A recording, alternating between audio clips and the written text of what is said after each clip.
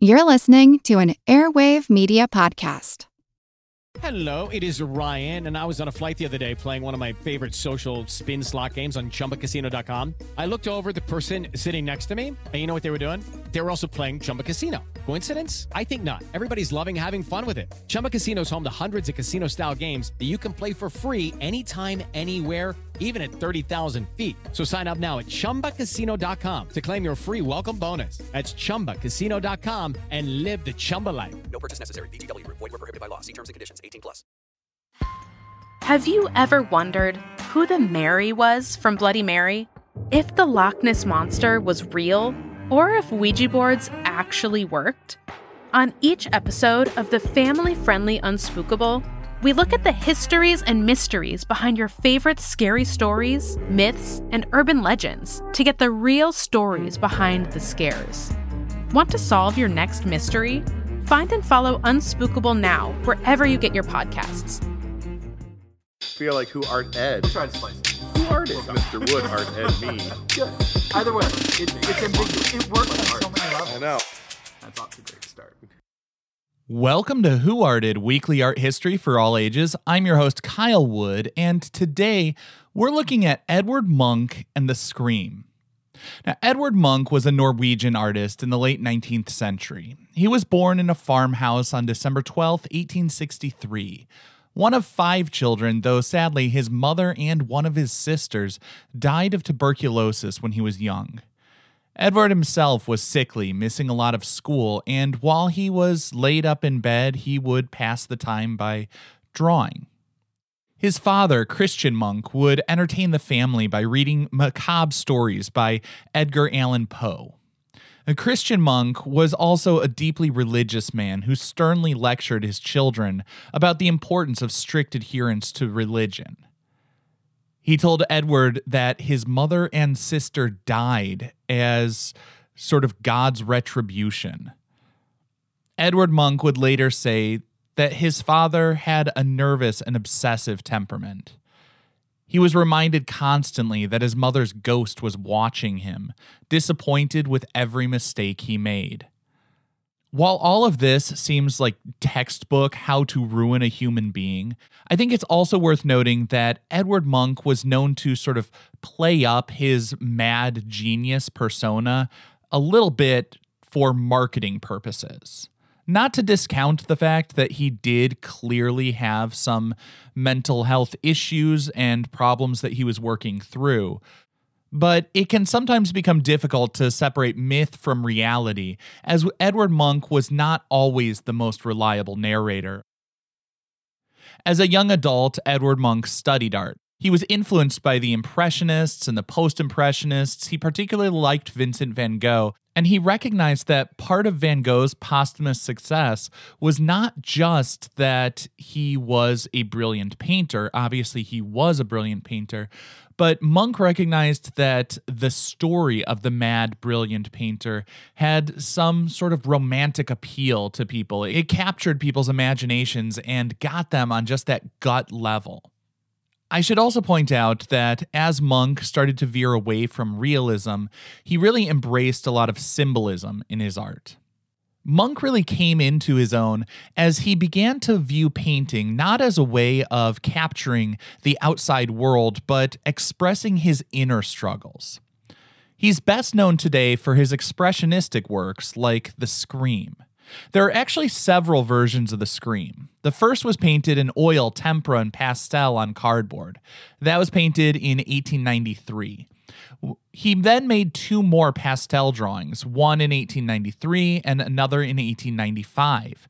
In 1895, he also made a lithograph of the design, and the final version was a tempera painting in 1910. He made multiple versions of his works because he had intended to leave a collection of his most significant works to a museum in Oslo. Unlike Impressionist series, which tackled the same subjects multiple times to focus on the ways that light would appear different at different times of day or different seasons, Munch was creating a collection of different works, different subjects, but tied together with some common emotional resonance. It was a series that showed love, loss of love, anxiety, and death. When Munch sold a work, he would make another version of it to fill the space in his collection. The more popular the piece, the more copies of it he created. Munch was an artist who knew to play the hits, and The Scream was definitely a hit. It's one of the most recognizable images from the fine art world. In 2003, comparing The Scream with other great works, art historian Martha Tedeschi wrote, quote, Whistler's Mother, Wood's American Gothic, Leonardo da Vinci's Mona Lisa, and Edvard Munch's The Scream have all achieved something that most paintings, regardless of their historical importance, beauty, or monetary value, have not. They communicate a specific meaning almost immediately to almost every viewer. These few works have successfully made the transition from the elite realm of the museum visitor to the enormous venue of popular culture, end quote. As it made that leap from the museums to pop culture, The Scream has become one of the most parodied modern paintings. We've seen countless pop culture references to it, from the likes of The Simpsons to the famous scream of Kevin McAllister after he put on aftershave in the movie Home Alone. With The Scream being such an iconic image, it's no wonder the work is incredibly valuable, and many people have gone to great lengths to get their hands on it. In May of 2012, one of the pastels went up for auction. It was expected to sell for around $80 million, but a 15-minute bidding war drove the price up to $120 million, setting a record at that time. Of course, not everyone has that kind of money, and some have taken to stealing the work. In 1994, The Scream was stolen from a museum. While many of us picture impenetrable systems of lasers and alarms guarding the valuables within a museum, the thieves simply put a ladder up to the window, climbed in, and took the masterpiece. Being polite criminals, they did leave a note thanking the museum for their poor security. Of course, art thieves who climb in through a window and leave a note aren't exactly masterminds, and the piece was recovered 3 months later. In 2004, masked gunmen went into the Oslo Museum and ripped The Scream and Munch's Madonna off the wall. They threw the pieces into a van and sped away. In 2006, as the works were still missing for 2 years, the Mars Candy Company offered a reward of 2 million dark chocolate M&Ms. The Scream was recovered a few days later with just minor damage. But getting back to the work itself, interestingly, The Scream is not about a person screaming. The tormented figure in the painting is actually suffering an anxiety attack and overwhelmed by the din or the noise of the world around him. The hands are up to block out the sound. Edvard Munch initially titled the work The Scream of Nature, and included this poem on the frame of his pastel drawing from 1895. Quote, I was walking along the road with 2 friends. The sun was setting, the sky turned a bloody red, and I felt a whiff of melancholy. I stood, still, deathly tired. Over the blue-black fjord and city hung blood and tongues of fire. My friends walked on. I remained behind, shivering with anxiety. I felt the great scream in nature. E.M. End quote. While this piece was about Munch's experience, the specific look of the figure doesn't really resemble Edvard Munch himself. Many say it may have been based on a Peruvian mummy that was on display in the World's Fair in Paris in 1889.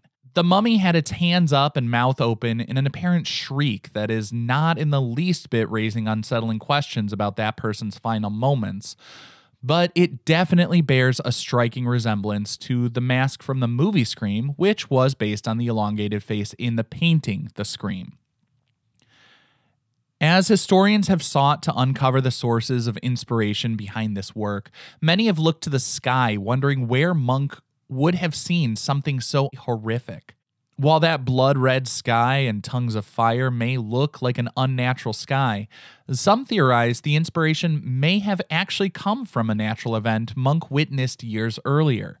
In 1883, Mount Krakatoa in Indonesia had a massive eruption, sending dust and ash into the sky.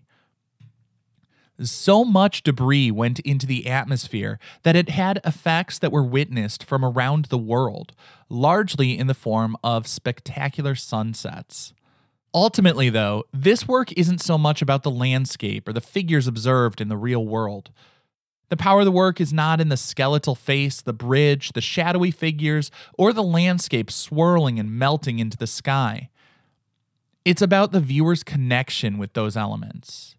It's about the experience and sensation triggered by seeing those symbols.